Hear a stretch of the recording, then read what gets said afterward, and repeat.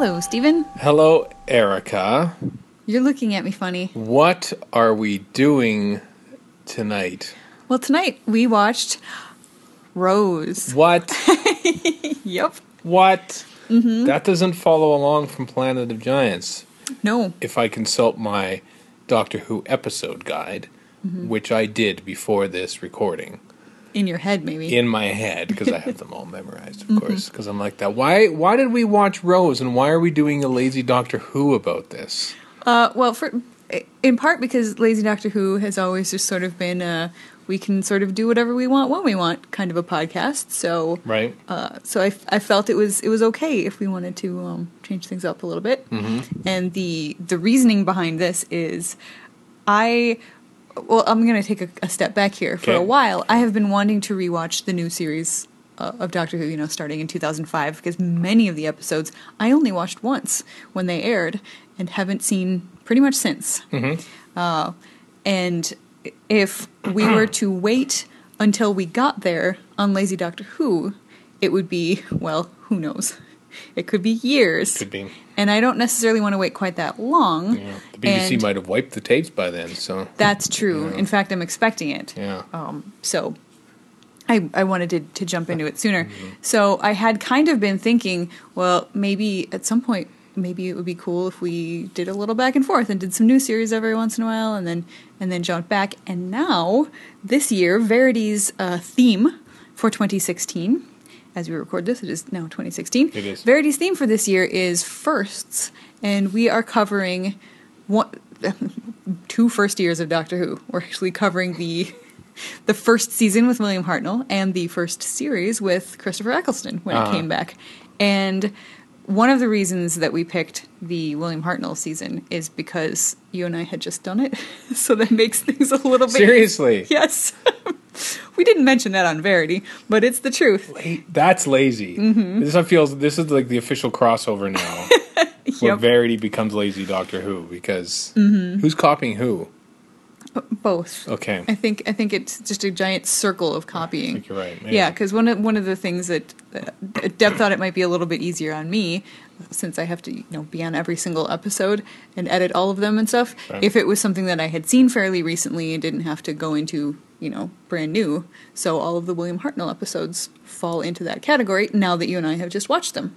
That doesn't mean I'm not going to rewatch them for Verity, but I might not if I don't have to. You can watch them with the production notes on. I might do that. Because that's always something that I want to do again. So Yeah, so that's a thing that might happen. And then, on the other hand, I realized, well, since we're going to be watching the first series for Verity, well, why the heck not just do a little bit of Lazy Doctor Who? Not that we're going to stop doing classic Doctor Who. Oh no, Dalek Invasion of Earth will be coming. Yep, absolutely.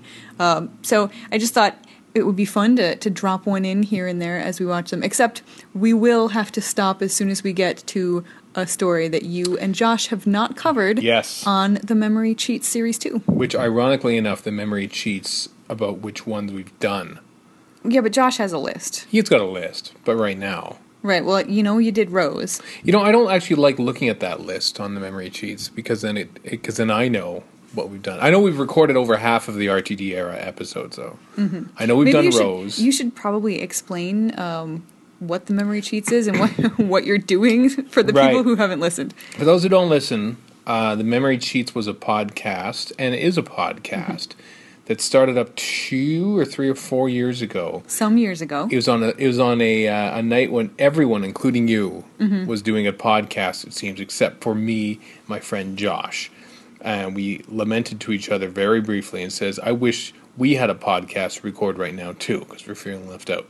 That was on Twitter, right? That was on Twitter. Mm-hmm. And literally within 10 minutes, we came up with an idea for a podcast where we randomly draw a classic Doctor Who story from basically spin the wheel and talk about it right then and there for 15 to 20 minutes.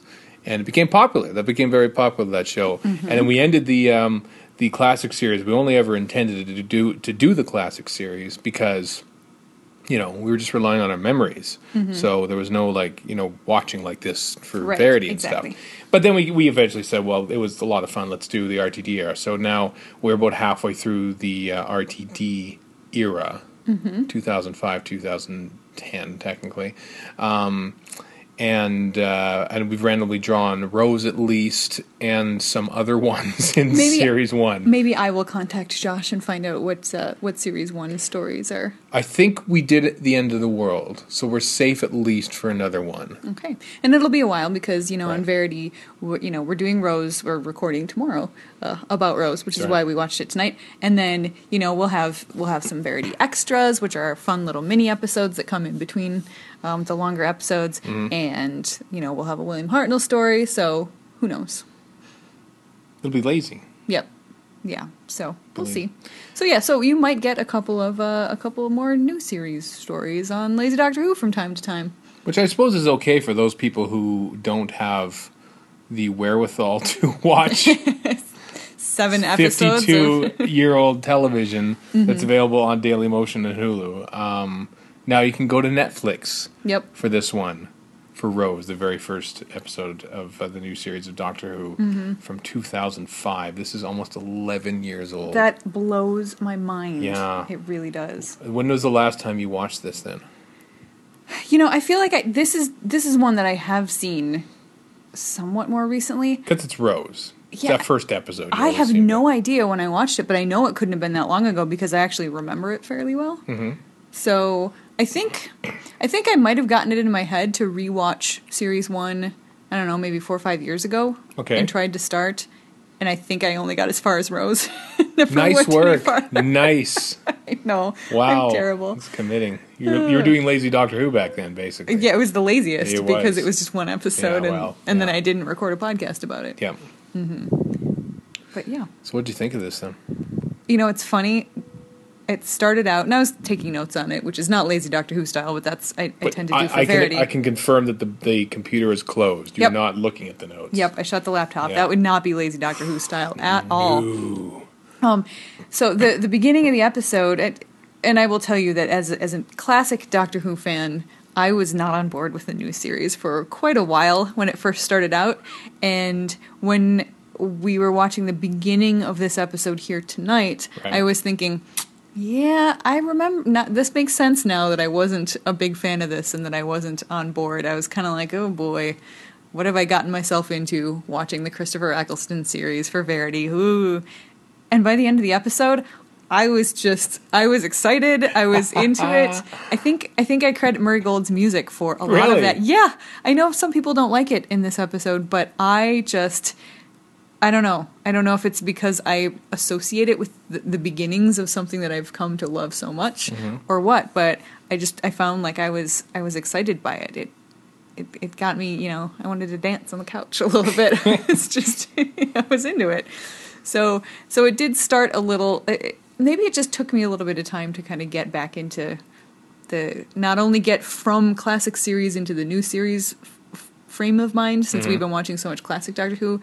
But also go from a new Doctor Who frame of mind, the Capaldi frame of mind, back to this Christopher Eccleston style, which is so very different. Isn't it, though? It is. It is so different. It is such a different show. And I mean, it is even different from later in the Christopher Eccleston season, as they sort of tighten things up and kind of found their feet a little bit. But, yeah, it's interesting how many things are just sort of dropped and dribbled in here that come back later in the RTD era. Even little things like the Shadow Proclamation and the fact that the Doctor is smiling all the way through everything, like that big, goofy 9 grin on his face. It's funny, listening to interviews and doing interviews, let's face it, with, like, Noel Clarke, and I never did one with Chris Eccleston, but Chris Eccleston said that he thinks he would pitch the comedy differently had he done it now. And it does seem a little bit forced, and Noel Clarke's performance is very, very broad, shall we say. They all kind of are. I mean, even Rose is a little bit broad. Jackie, certainly. She is. I think Billie Piper is probably the most natural of them all, to be honest. I totally agree. I just think that in this one, I think it's even, there are parts where it's a little bit over the top. It is especially at the very beginning. She's all huffy, having to go back into the store with the lottery winnings and going down, and but then yelling, "Okay, who is it? Is it Derek? Did Derek plan this?" Right. Like, it was like that part wasn't great, but I feel like as it went on towards the end, it was good. Yeah. Gooder. It was gooder. It's because certain clips are very famous, like the thing, I can feel the turning of the earth and the what's your name, nice I hate that speech so much. Really? How come? I do. I think it is just overblown and pompous. It's piloty, isn't it? It is it's a little obnoxious. bit piloty. Yes, it is. And I don't think that it.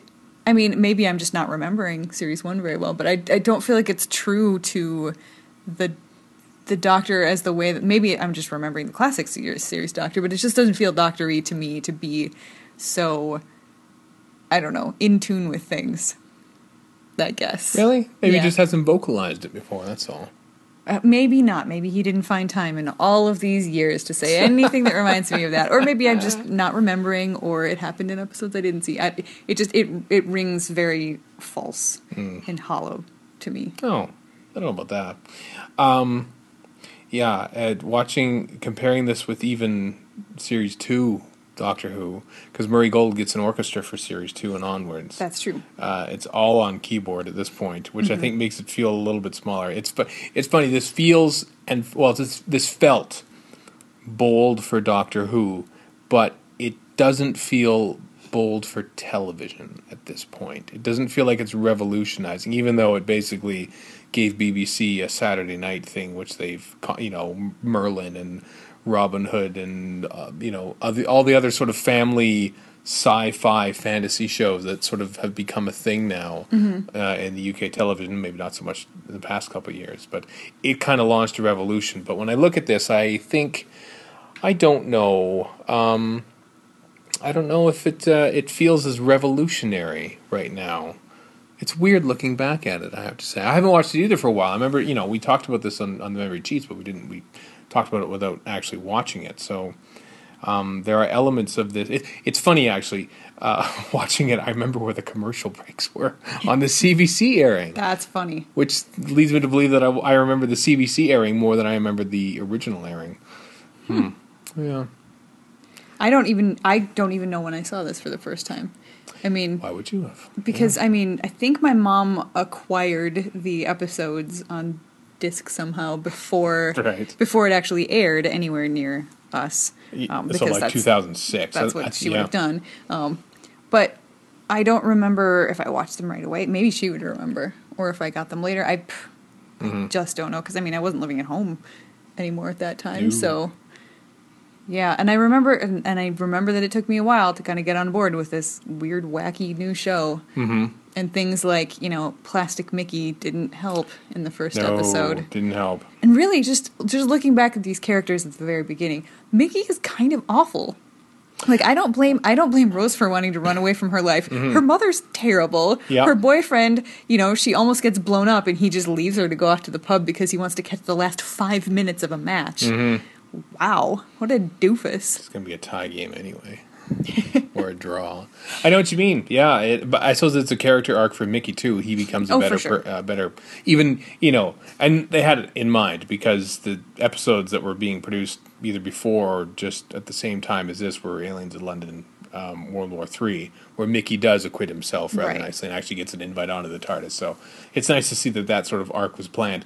I think they probably started it a little too far to the he's an awful idiot kind of thing. He does play kind of like the Mickey the idiot a little too close to the knuckle, I thought. But even Noel Clarke says as much. So he feels he goes away for a while, then comes back later on in Series 1, and he feels much more comfortable with his performance. But yeah, I guess I never really thought about it too much at the time from the perspective of, why would the companion leave? What are they leaving behind? All that kind of stuff. Because that's not the kind of thing they ever covered in the classic series.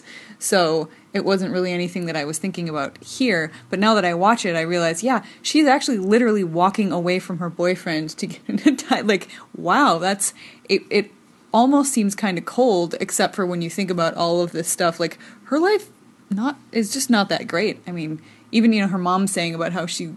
working in a shop is giving her, putting on graces and airs and stuff because she's getting above her station by working as a shop girl. Yeah. Like that she really does come from a place that she doesn't seem very happy with. Mm-hmm.